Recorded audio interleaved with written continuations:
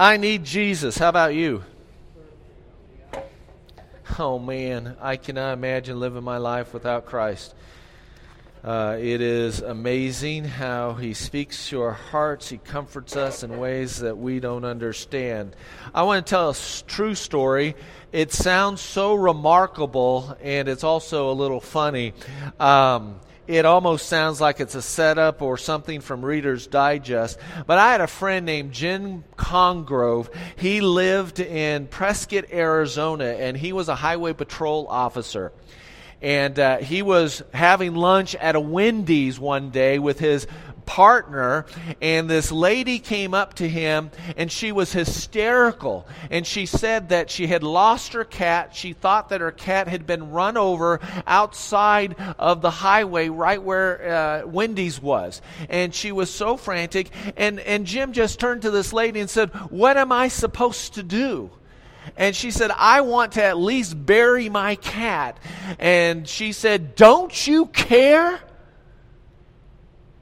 Jim said, "All right, let me finish my hamburger, and me and my partner will go out into the highway, stop traffic, and get your deceased cat off of the pavement." So they stop, they pull the cars over, they get the cone out. He had a shovel. He went and got a shovel, and he kind of scooped the cat up and walked it over to the lady and said, "Ma'am, is this your cat?" And she looked at that cat and said, "Oh no, my cat was much fluffier." True story. I said, "Jim, you got to write that and turn it into Reader's Digest. That is just so funny." But our text today is going to involve some disciples that come up to Jesus and ask the very same question the lady asked Jim. "Don't you care about me, Jesus? Don't you care what I'm going through? Don't you care about my problems? Don't you care that I am being overwhelmed in life? Don't you care?" I mean, all of us probably at some point in time have asked that question, "God, where are you? Because my life isn't going the way I think it should, and I think that you're not even around anymore." In fact, Heather, can you show the next slide? Sometimes it's like this, isn't it? I'll read you the fine print. There's guys looking at a telescope, looking for God, and he says, "It seems like God is too far away from me." But the reality is the next slide. "I can't see anything because He's too far away." When in spiritual terms, spiritual reality, He is right there. He is right there. But we ask that question because life is rough. And Jesus seems to be nowhere around. See, at the very beginning of creation, God came to Adam and Eve and said, "I am giving you dominion over this world. You get to be my representatives. You are made in my image, and you get to rule over the plants and the trees and the skies, and you are my representative." But you know what happened? Satan came along, usurped the authority and dominion that was given to Adam, because Adam and Eve did what? They sinned. And God basically cursed the earth. He cursed Adam and Eve. Childbirth, you're going to have pain, and you're going to have this unique desire to always be a woman libber, a feminist. I don't even know what the right words I'm searching for. But basically, we saw that in that text in Genesis, that the curse was, the woman is always going to try to rule over the man, and the man's going to have to sweat like a dog to bring forth food from the ground that used to just come out. Adam lost his God-given majesty along with his innocence. And when that happened, the earth suddenly got corrupted. Man sinned. Satan now is the ruler of the prince of the air in this world. We have pain and sickness and hardship and sorrow and war and injustice and falsehood and hunger and natural disaster, demonic activity, and every other evil that plagues the world. The world is not as God has planned. And guess what? Bad things happen, don't they? Sometimes we call those storms. You have a storm in your life. You have a tsunami in your life. You have a hurricane in your life. Or where Tammy and I have been, we have tornadoes. Tornadoes. Are you with me on all this? Have you been in a storm once? Okay, grab your Bibles, turn to Mark chapter 4, and we're going to read this amazing text, this narrative that describes a real event. We're going to pick it up at verse 35. It says this, on that day, now remember what Jesus has just done for the last few weeks. We've been talking about Jesus was teaching the people parables, teaching stories, mustard seed, wheat and tares and seed on the ground, different kinds of hearts. And it says, on that day when evening had come, he said to them, let's go across to the other side of the lake. Let us go across to the other side. Verse 36, and leaving the crowd, they took with them in the boat, just as he was. And the other boats were with him. So there's this little flotilla going across this lake.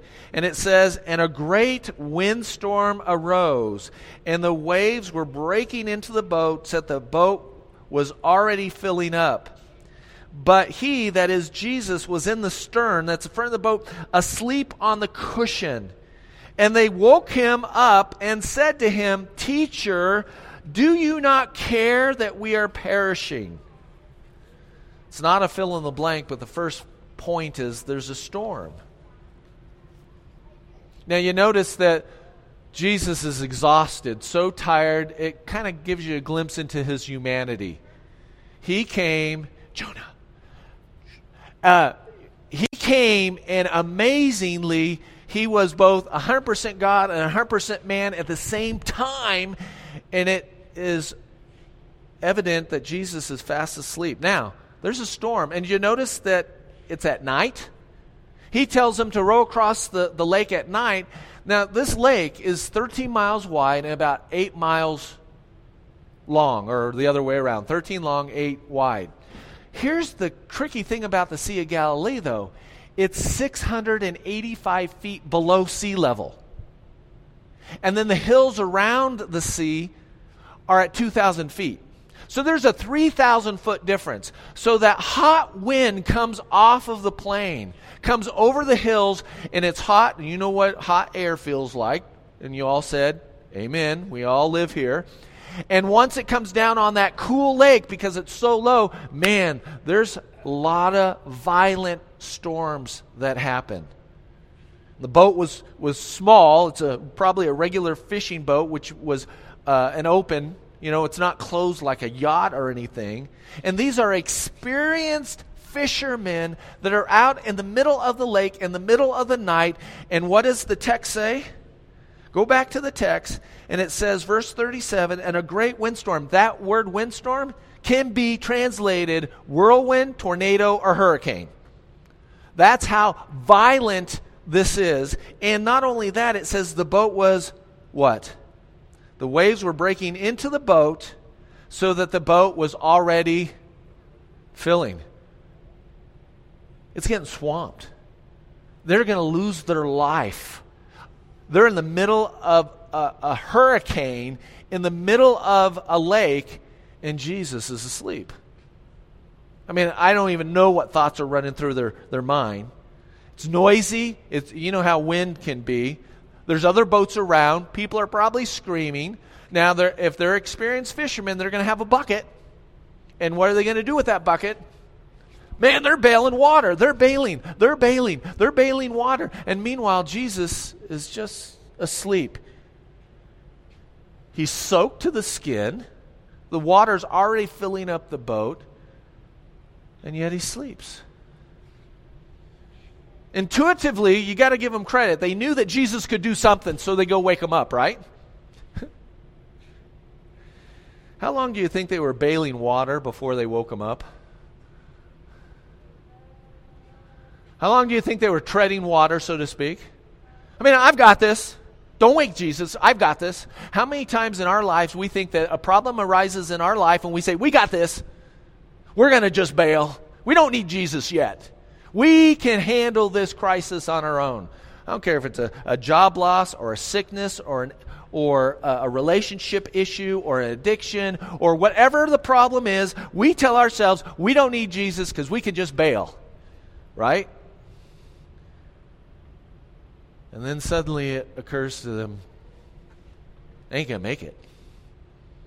They're not going to make it. So they go and they wake Jesus up. They would have saved a lot of heartache had they just woke him up at the very beginning, right? Well, wouldn't we save ourselves a lot of heartache if we just went to Jesus instead of trying to do things on our own strength? Yeah, it'd be a little different. Go back to the text. Look what happens next. Verse 39. Jesus wakes up. He's roused. He's shaken. They wake him up. And what does he do? He rebukes the wind.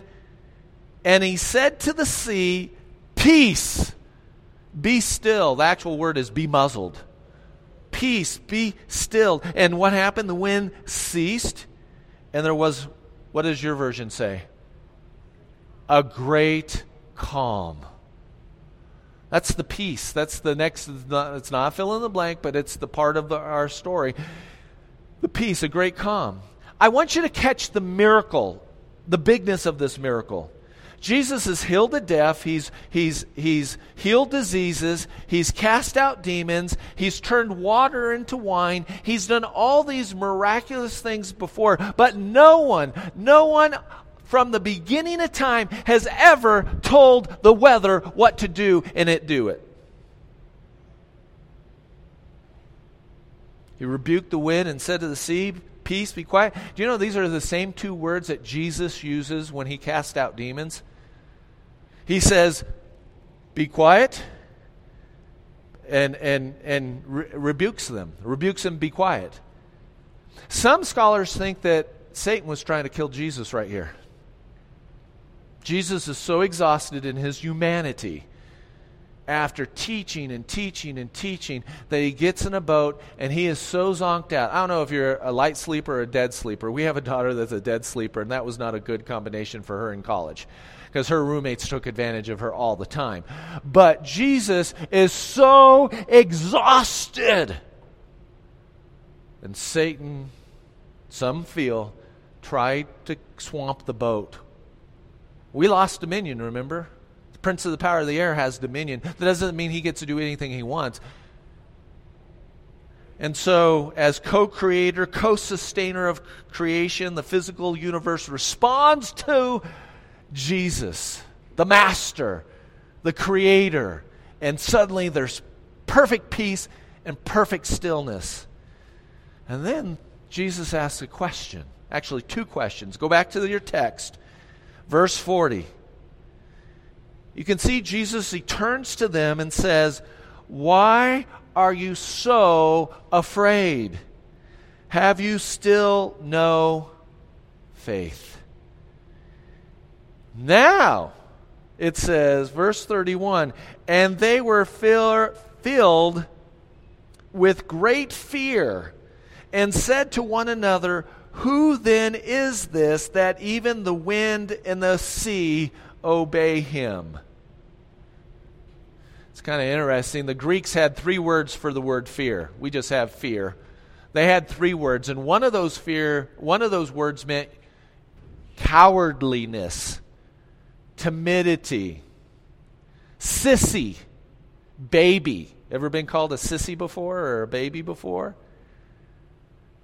Jesus, the word that's in the text says that Jesus tells them, "Why are you so cowardly? Why are you so afraid?"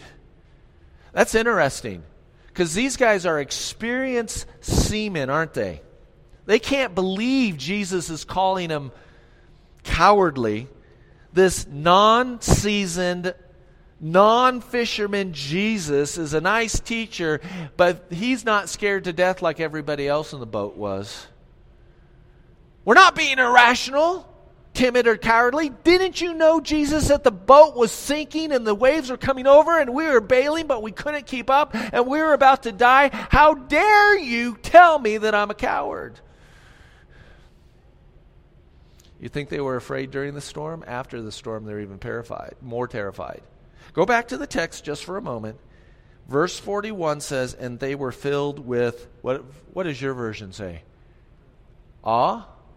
Great fear. Do you know what it actually is in the original language that this is written in? They feared a great fear. Like double fear. They feared a great fear.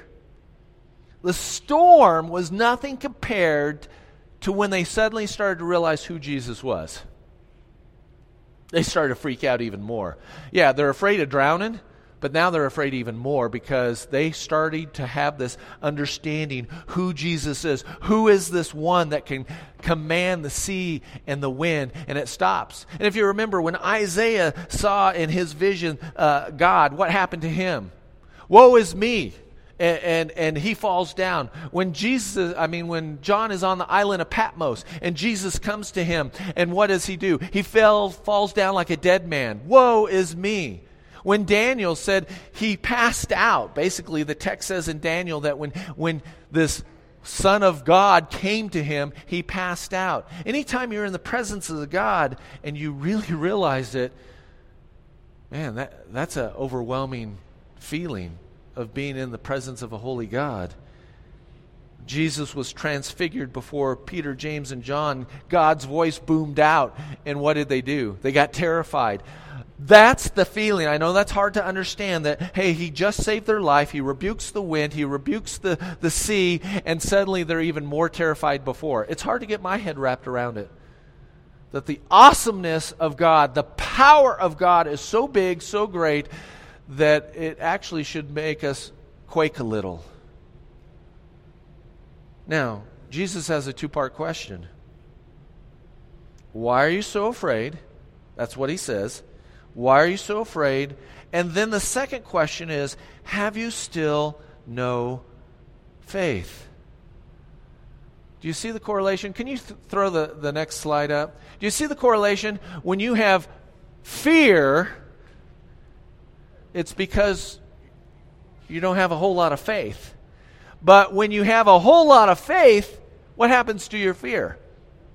It goes away.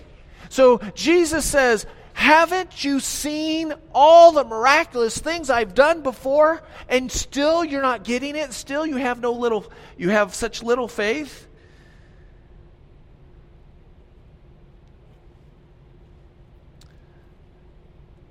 That's going back to the text where it says, have you still no faith? See, God doesn't throw you under the bus when you don't have a whole lot of faith, but he wants your faith to grow. Am I right? He wants your faith to grow. So all of our faith starts out as that little itty bitty mustard seed, but it's going to grow and grow and grow. And they have seen Jesus do so many miraculous things, and I don't know if Jesus rolled his eyes, but I think he did.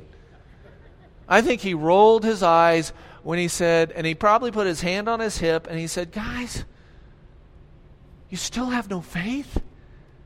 What do I have to do to prove that I can handle this? Isn't that the same thing in our life? God has been faithful to you, hasn't he? And then suddenly we have a crisis and we say, no, God, I've got this one. You'll handle the other one, but I've got this one. And Jesus says, really? Do you not trust me yet? Do you not have faith in me yet? Do you not believe in the power that I have to turn your situation around? Their fear was cowardly, timid, and irrational because of who they were with. Psalm 23, read at most funerals, says what? Though I walk through the valley of the shadow of death, I will fear no evil. Why? Because you are with me. Jesus, when you're with me, I have nothing to fear. David, can I pick on you for a second? Go like this. Yep. David, when you're holding your daddy's hand, is the world good? I'll ask you guys. When you were holding your daddy's hand, even though you might have been in a new store, in a new place, or a new adventure, if you were holding daddy's hand, was it okay? Why? Because you had daddy's hand. Do you know, our world is okay when we have the master's hand. When we have our daddy's hand, even though our world may be crumbling, Rome may be burning, things may be going out of control, I've got my daddy's hand. And as long as I have my daddy's hand, I'm going to be okay. Now, those are the three segments of our text. So let me ask you a personal question. What's the point then? What is the point of all of this? Here's your fill in the blank. Here's a spiritual principle to the storm. Number one, there are storms in our life. There are storms in our lives. That's just the way it is. If Satan threw this storm at Jesus trying to kill him, you can bet your bottom dollar that Satan is trying to do the same thing to you and throw a storm into your life. Storms are a part of life at this moment. As Tammy said earlier, there is going to be a time and a place where there are no more tears and no more sorrows, because what we messed up in the garden is going to be finally corrected, and we're going to be able to live in a place that has real peace and harmony. I want you to notice something in the text, though. It's really interesting that we just kind of glossed over. Who ordered them in the boat to go across the lake? Who? Jesus is the one who ordered them to get in the boat, commanded them, and said, let's go to the other side in the middle of the night or when it's dark and go across the lake. They were obeying, but the storm still came. They were with Jesus, but the storm still came. They were in the center of God's will, but what? The storm still came. Do you realize when you're being obedient, storms still come? When you're walking with Jesus, storms still come? When you're in the smack dab in the middle of His will, storms still come. Jesus said we would have trouble in this world, but to have what? Courage, because He had overcome the world. Don't be afraid. Don't be a coward. Don't be a sissy. Don't be a baby. Can I say that in church? Absolutely. And realize this too, the absence of storms doesn't mean your life is perfect with God. You know, there are a lot of people out there that don't have many storms in their life. They were born with perfect genetics. They got perfect teeth. They never get sick. They land in the right school. They get good grades. Everything just seems to be perfect for them. You know, they're a little harder to reach for Jesus because they've got their whole act together. And they say, I don't need Jesus. Why do I need Jesus? I got it all together. Oh, all you guys are mess-ups. You need Jesus. That's just not true. The absence of storms doesn't mean that you're super close to God and you're in God's favor. And it doesn't mean that because you're in a storm that you're out of God's favor. I just kind of went through that. You're in the smack dab in the middle of God's will, and yet there's still storms in our life. Now, storms can achieve purposes in our lives that we wouldn't get unless we go through them. Let me say that again. Storms can achieve purposes in our lives that we wouldn't get unless we go through them. Because God causes all things to work together for good, even storms, caused by a number of things. You know what Jonah's storm did? Brought him back to the Lord. You know what a storm that Paul was in and he got shipwrecked? It gave him an opportunity to evangelize a whole island. This Peter's storm gave him a chance to walk on water. This storm recorded here gave the disciples to personally experience the power of God. Let me say that again, because if you say, I don't want any storms in my life, God, then you're saying, God, I don't want to personally experience your power in my life. Because His power shows up when I'm messing up or when my world is out of kilter. That's when He shows up the most miraculously, when His power is on display. And if you say, well, I don't want any storms, then you're never going to have that personal experience that you can look back and say, I remember the time God cured me. And you can fill in the blank. I remember personally when I thought this was going to happen and He showed up in court. And you just go, wow. God, you are showing yourself as all-powerful to me. There are going to be storms, and God will make good come out of those for His purposes.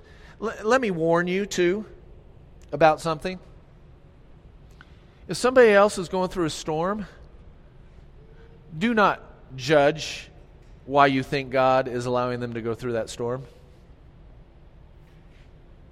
Are you with me on that? Let me say it again.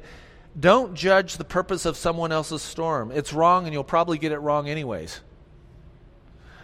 James chapter 1, verses 2 through 4, we're going to have it up on the screen. Count it all joy, my brothers. He's starting his letter off this way. When you meet when you meet trials of various kinds, for you know that the testing of your faith produces what? Steadfastness. And let steadfastness have its full effect, that you may be perfect and complete, lacking in nothing. What's the second principle? Spiritual principle in the peace? Here it is. Jesus is with us and he gives us peace. It's so irrational, timid, and cowardly to be full of fear. Do you remember a time when you were afraid of the dentist? Well, that's okay. That's not an irrational fear. That's a perfectly good fear. You should be afraid of the dentist. Were you ever afraid of the dark at one time? Chances are you probably were. Was that a little irrational? Yeah. Why? Mom and Dad were in the next bedroom and you were safe. It was okay. When Jesus is with us, he gives us peace. Let me share a psalm with you. It says this out of Psalm 56. He's pouring his heart out to the Lord, and he says this, Lord, you have kept count of all my tossings, all my wanderings, all my flip-flopping, and you put my tears in your bottle. Are they not recorded in your book? Do you know God cares for you that much? That every tear that you have ever cried, he has figuratively kept in a bottle. And he knows exactly what storm you have gone through. He knows what wounds are in your heart. He knows what addictions you have had. He knows what relationships have ended poorly. He knows how you have been betrayed or rejected or despised or devalued and said that you were worthless. He has seen it all. Jesus is with us, though. And in spite of all those storms, he still gives us peace. Philippians is going to be put up on the screen for us. And look what Philippians says. Rejoice in the... Oh, go back. It's so long that it had to be in 2 slides. Rejoice in the Lord always. Again, I will say rejoice. Let your reasonableness be known to everyone. Are you reasonable? Are you a hothead? Are you a Debbie Downer? Are you a whiner, a complainer? No. Even though things are happening and you're in a storm, he says, rejoice. Let your reasonableness be known to everyone. The Lord is at hand. That means he is right next to you. But in everything by prayer and asking, that's supplication, asking with thanksgiving, let your requests be made known to God. And what? The peace of God, which surpasses all understanding, will guard your hearts and minds in Christ Jesus. And then he goes on and says, finally, brothers, whatever is true, whatever is honorable, whatever is just, whatever is pure, whatever is lovely, whatever is commendable, if there is any excellence, if there's anything worthy of praise, where you're supposed to have your head go, it says, think about these things. What you have learned and received and heard and seen in me, practice these things, and the God of peace will be with you. I hate that commercial. Mission Chevrolet. It's all about you. Do you remember the car commercials? Am I the only one that sees that commercial? Mission Chevrolet, because it's all about you. The psalmist is saying Jesus is with you, and if you keep your eyes focused on him, you're going to have peace. Because if it's up to you, you're not going to have peace. And you can crash and burn. And you can drown. And you can burn out. And you can fall so low that you can't get back up. But with Jesus, all things are possible. So here's the spiritual principle in the question that is a part of our text. Here it is. Faith or trust in Jesus is what calms us in the storm. Faith in Jesus is what calms us in the storms. Heather, throw that next slide up there. Faith in Jesus during the storm brings calmness and peace and replaces the fear. 2 Timothy 1:7, favorite verse of mine. The Lord did not give us a spirit of fear. That's that word timidity, that cowardliness. God does not give you a spirit of being a coward or a baby or a sissy or being timid. But He has given you a power of what? Love. What else? You can read it if you want. Love, power, and self-control. Love, power, and self-control. That's the kind of spirit He gives you. Storms, however they come, do not take God by surprise. Jesus, don't you care? Don't you care? There's a psalm I want to close with. And it's Psalm 107. You can turn there. I'm just going to kind of paraphrase it a little bit. 107. Psalm 107. This question, Jesus, don't you care, is actually answered 700 years ago in this psalm. In this psalm, he says, some of you are stuck in a desert. Some of you are stuck in a prison. Some of you are stuck in a sickness and an illness. And some of you are stuck in a storm.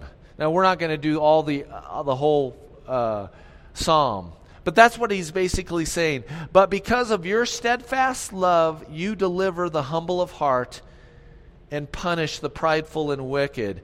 Jesus, don't you care? And I want your heart to hear it today. Yes, He does. He does care. This psalm says, some went down to the sea in ships, doing business on great waters, and they saw the deeds of the Lord, His wondrous works in the deep. For He commanded and raised the stormy wind, which lifted up the waves of the sea. They mounted up to heaven, and they went down to the depths. Their courage melted away in their evil flight. They reeled and staggered like drunken men, and they were at their wits' end.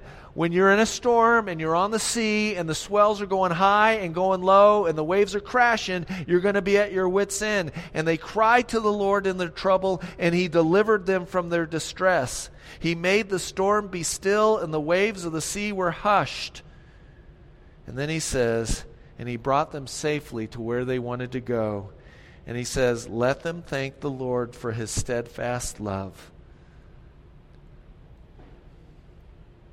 So whether it's a desert, a prison's an addiction, a stronghold, or a sickness, maybe you're ill and you never can be well, or you just have a storm of another kind, Jesus cares for you. And faith in Him replaces the fear. So it comes down to this. Do you believe Him? Do you trust Him?